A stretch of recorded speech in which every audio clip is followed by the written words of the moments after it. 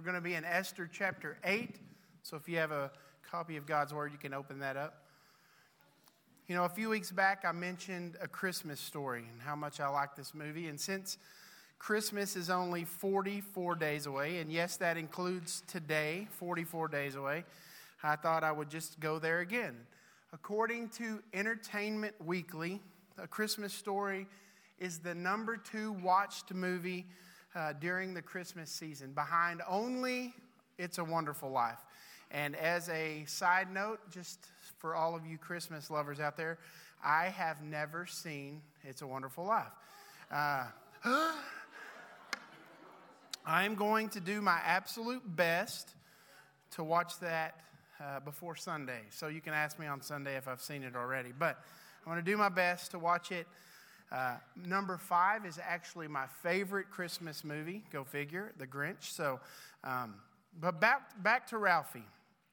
There is a moment in A Christmas Story. It's Christmas morning. The boys wake up. They go downstairs and very violently start opening gifts.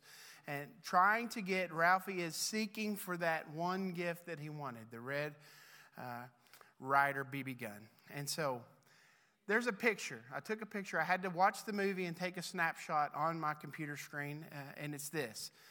I want you to look at the disappointment in Ralphie's face. He doesn't think he's gotten the BB gun, and as a spoiler alert for you, if you've never seen it, he ends up getting it, and you can watch the excitement roll in. But at this moment, he doesn't believe he's getting this gift. He's very discouraged and totally disappointed in this moment that he doesn't feel like he got everything that he wanted.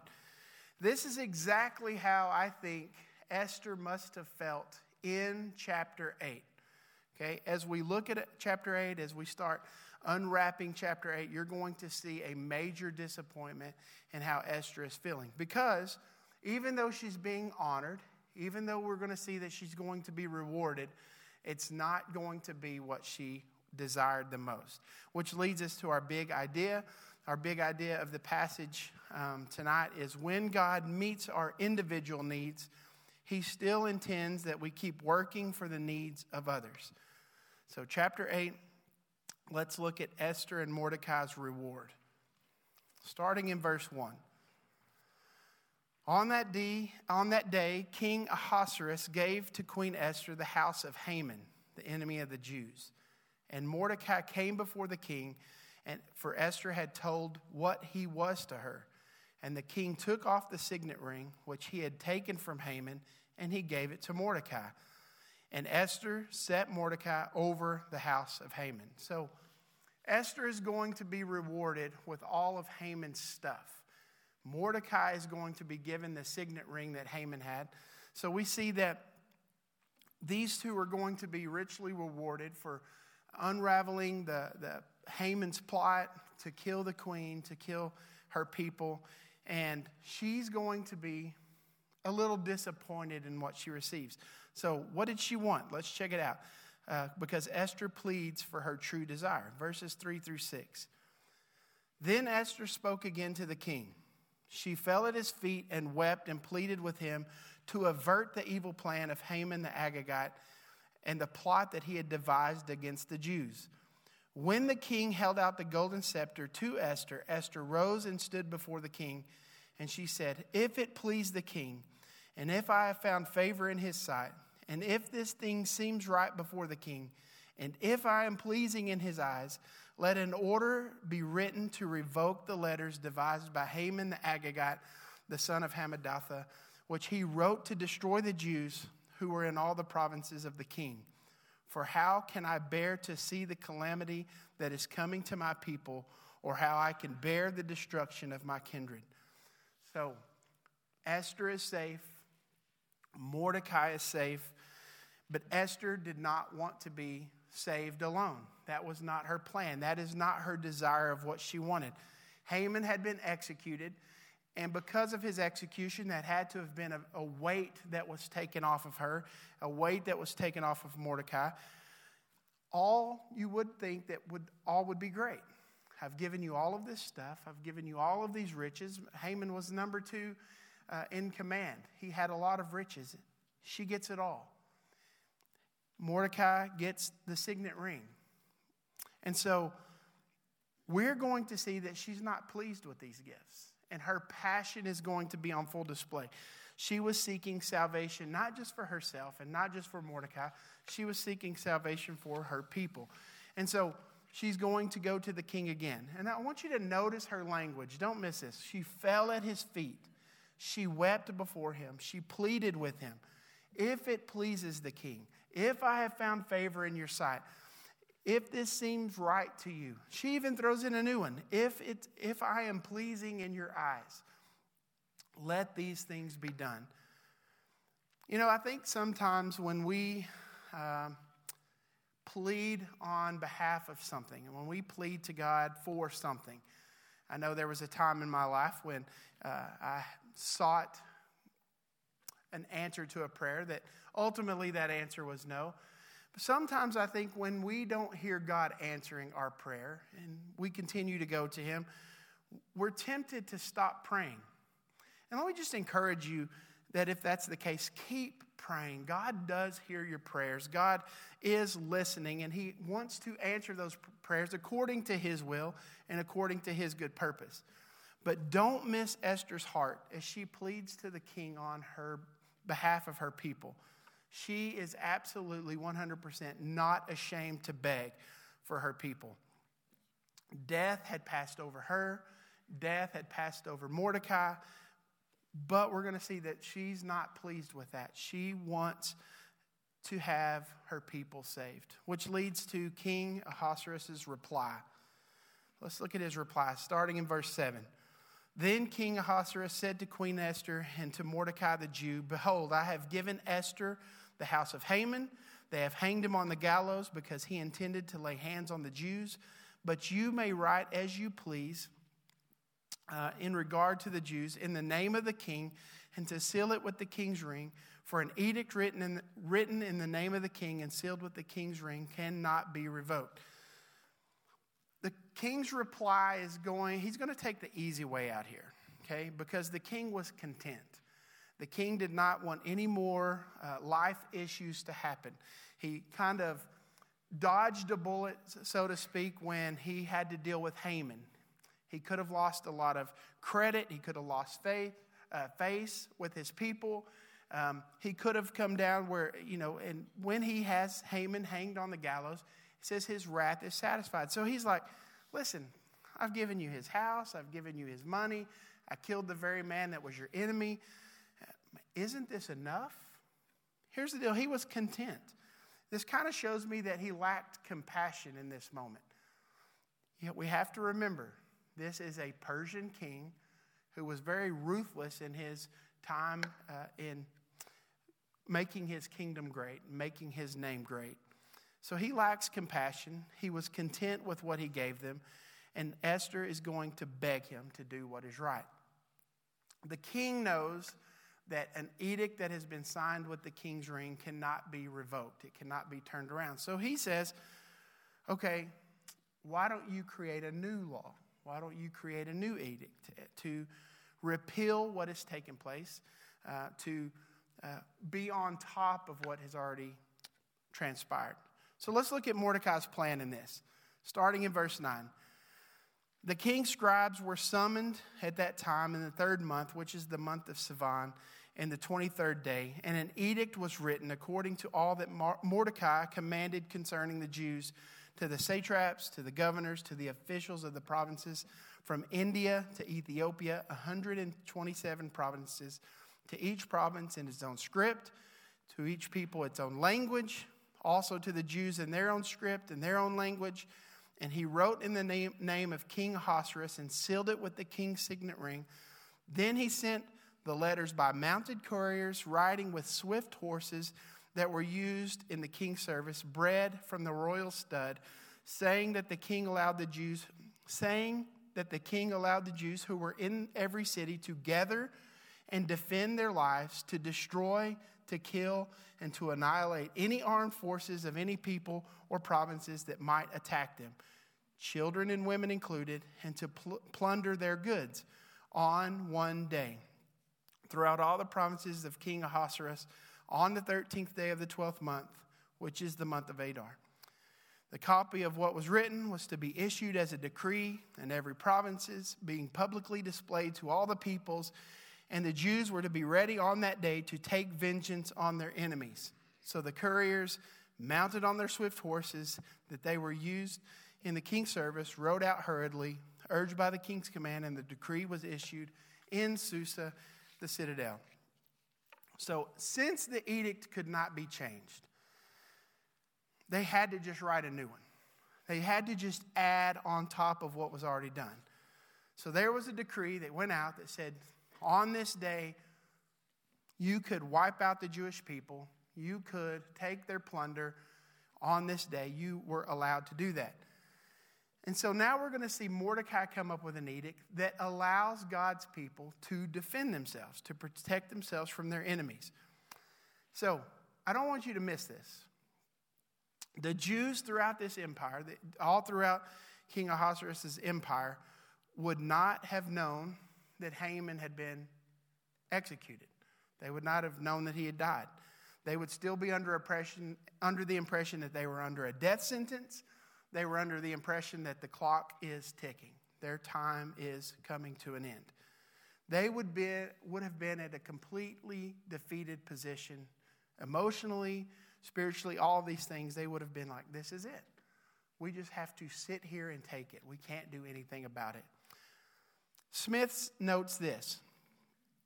He says, for all practical purposes, the effect was that the new decree gave the Jews legal protection to fight back, stripping any attackers of a favored legal position. Nevertheless, it did not remove the threat against the Jewish people. So their outcome was still uncertain. This is not something that automatically said that they would not be killed. It just gave them the right to defend themselves. And so like Haman, Mordecai writes an edict. He writes it in every language to all the peoples throughout all the empire, 127 provinces. He made sure that everyone would know about this. And so he's going to send out the horses, the ones that were bred for the king in the king's service, the faster horses. This was modern day Persian version of Amazon 2-day shipping. So they got everything. They got the word out. You can defend yourself. And let's see how the people will respond to this news. God's people celebrate. Verse 15. Then Mordecai went out from the presence of the king in royal robes of blue and white, with a great golden crown, and with a robe in fine linen and purple. And the city of Susa shouted and rejoiced. The Jews had light and gladness and joy and honor. And in every province, in every city, wherever the king's command and his edict reached, there was gladness and joy among the Jews, a feast and a holiday. And many from the peoples of the country declared themselves to be Jews, for the fear of the Jews had fallen on them. I want you to remember back in Esther chapter 4, when the first edict signed by Haman was given to the people. They were clothed in sackcloth. They had put on ashes. They were mourning. There was weeping all throughout the city. Even those who were not Jewish were totally confused. And then Haman and the king go out for a drink.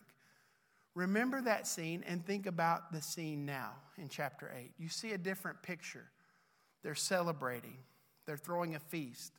They're celebrating as if it was a holiday. This passage really made me think of Isaiah 61, to where it says in verse 3, to grant to those who mourn in Zion, to give them a beautiful headdress instead of ashes, the oil of gladness instead of mourning, a garment of praise instead of a faint spirit, that they may be called oaks of righteousness, the planting of the Lord, that he may be glorified. Even in Psalm 30, here's another passage. This is good. You have turned me from mourning into dancing. You have loosed my sackcloth. You have clothed me with gladness, that the glory may sing your praise and not be silent. O Lord, my God, I will give thanks to you forever. So this is great news for God's people. And it spreads throughout the entire kingdom. and their response is celebratory. They are filled with gladness. They are filled with joy. It does not specifically say that all of their celebration was aimed at God, because God himself is not mentioned in this book. But we can only imagine that they are praising Yahweh for the gift that they had been given in this moment. And like it says in verse 17, many from the people of the country called themselves Jews, for the fear of the Jews had fallen on them. Now, I don't want to get too far into this because we're going to talk about this next week. We're going to go back to Joshua quite a bit and hit on that. But think about that for a minute. Your enemies, the people who had permission to kill you, a lot of them are going, yeah, I'm a Jew. If this edict has been written and they have a chance to defend themselves, and we know what just happened, man, I'm a Jew. I'm going to... The fear of God had come upon these people, and they wanted nothing to do with the Jews' God or with the Jews in this moment. And so, whether that was in reverence or whether that was in fear, whether they had started to follow Yahweh or not, it doesn't say. However, what it does say is the fear had fallen on them. And many of them decided to recognize, to align themselves with the Jews. So things are looking up for Esther and Mordecai, and hope has finally come to God's people. And how would they respond to this? How will it end up going? That's what we're going to talk about next week. So you'll have to come next week and figure all that out. So what do I want to tell you about chapter 8? In lieu of what we just read, here's a few takeaways. Number one, we must remember our salvation. While Esther and Mordecai had found favor with God, they had been rewarded by the king after Haman's plot was revealed, they were absolutely not satisfied with what they had, with their own safety, for the salvation of their own life. I want you to think about your salvation for a moment. We're on this side of the cross. We know about what Jesus has done.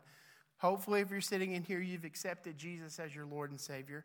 I want you to think about what you do with that salvation and that hope. Do you have a genuine concern for lost people? Or are you only concerned with your own salvation?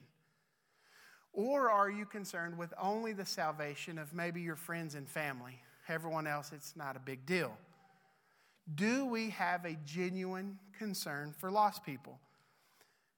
Landon Dowden says it like this: we should never be so comfortable with our own salvation that we have no compassion for those without it. I want you to listen to Paul's heart in Romans 9. He says this: I'm speaking the truth in Christ. I am not lying. My conscience bears me witness in the Holy Spirit that I have great sorrow and unceasing anguish in my heart. For I could wish that I myself were accursed and cut off from Christ for the sake of my brothers, my kinsmen according to the flesh. Paul's saying, I would give up my salvation. I would give up knowing Christ if only all of my brothers could know. Wow. That is powerful. He would give up eternity in heaven and spend eternity separated from God in hell if his buddies could know Jesus, if his kinsmen could know Jesus. Even some of those kinsmen that would kill him if they had the chance. I would give it up if they could know Jesus. Paul would go on to tell the believers in Philippi in Philippians chapter 3, I have often told you, and now I say again with tears, that many live as enemies of the cross of Christ. And he adds, their end is destruction. Paul wept for lost people. Paul went to the Father on behalf of lost people. And my question is, do we? And I'm putting myself in that. So I'm going to tell you, sometimes I get very comfortable in my own salvation and I don't look outside the box enough. So I just want to challenge us with that. There was a man by the name of Adoniram Judson. And soon after becoming a Christian, he felt the burden to go to the nations with the gospel. He wanted to be a foreign missionary. However, early in the 1800s, there was no mission-sending organization in his particular denomination. So he wrote an article, and the title of the article was The Salvation of the Heathen. And in this article, he would share his frustrations with Christians in the 1800s with how they could look at a dying world around them and have no compassion for lost people. He said this: "How do Christians discharge this trust committed to them? They let 3/4 of the world sleep the sleep of death, ignorant of the simple truth that a Savior died for them. Content, if they can be useful in a little circle of their acquaintances, they quietly sit and see whole nations perish for lack of knowledge." God would go on to use Judson to start a mission organization. He would be one of the very first missionaries to be sent from that organization. But hear his heart for lost people. Hear his desire for lost people to come to know Jesus. My question is, do we ache? Do we cry out? Do we feel a burden for lost people around us? Or are we only concerned with our own salvation? If you are a Christian, okay, if you're a Christian, you know Jesus, we have to open our mouths and we have to tell people about Jesus. We have to stop keeping it to ourselves. We have a gift. We have hope. And we would be the most selfish people in the world if we did not tell people, if we kept it to ourselves and we didn't tell a world who was lost and going to hell. So number one, we must remember our salvation. Number two, we have to make a list and we have to pray. I would ask you to make a list of lost people. It could be a waitress at your favorite restaurant. It could be someone across the street. It could be someone that you work with. We have to plead for lost people to God. We have to fall on our knees, petition the Father on their behalf. We also have to pray for people to be sent to them that would share the gospel.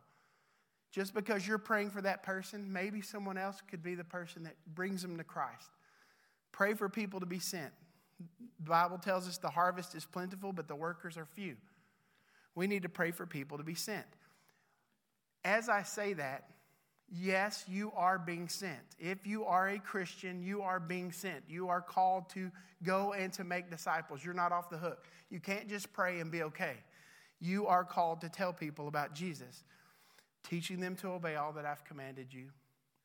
And so in that, we need to pray for growth to take place so that people who know Jesus can grow in Christ. And in return, guess what? They are sent. They get to tell people about Jesus. How beautiful are the feet of those who bring the good news. So this edict sent out by Mordecai to inform the Jews that the king had granted them the opportunity to defend themselves when their time came for this edict to take place. So they were able to defend themselves. And let me just say this, if the Jews would celebrate and throw feasts over the opportunity that they could fight, for the opportunity that they could just fight for victory, how much more should we celebrate because our battle's already been won? We don't even have to fight it. Jesus has already won the battle for us. How much more should we celebrate in that fact? Our hope is certain, and we do not fight from a defeated position. We know the outcome. And I pray that because we know the outcome, it changes the way that we live. I will be the first to admit that I have been lazy in many times in my life of not doing these things. And I just want to encourage us as a church to be intentional, make a list, and pray. Number 3, we should have intentional conversations. This is the hard part. We are so glued to technology and our phones, and we think that we are more connected with the world than we ever have been. But I would argue that our culture has never been more disconnected or unengaged than they ever have been, than we are right now. We need to have face-to-face, intentional conversations. We need to have that over dinner. We need to invite lost people to our homes, to have dinner with them, to be able to open up the door to share the gospel. We need to have those types of difficult conversations with people to tell them the truth about who Jesus is. People need to hear it. And I just pray that the Lord would open our eyes to see people around us that need Jesus, and that not only does he open our eyes, he would help us to open our mouth And I'm not talking texting or emailing. I'm talking face-to-face. Have a conversation with someone. And if you want that type of evangelistic heart, number 4, we have to read our Bible. We must read our Bible. The heart of the book of Esther is a rescue mission story by God. He is coming to rescue his people. He gets to use Esther and Mordecai along the way, and we're going to see him use them even more in chapters 9 and 10. But God is in a rescue mission to save his people. And so I heard a great quote, and I may mess this up, but it goes something like this. It says, "The Bible that is falling apart usually belongs to a person who isn't." And that's true. If you want the heart of God, if you want the heart of Jesus, guess what? You have to open up your book and you have to find out who Jesus is and who God is and follow after them. Jesus came to seek and save the lost.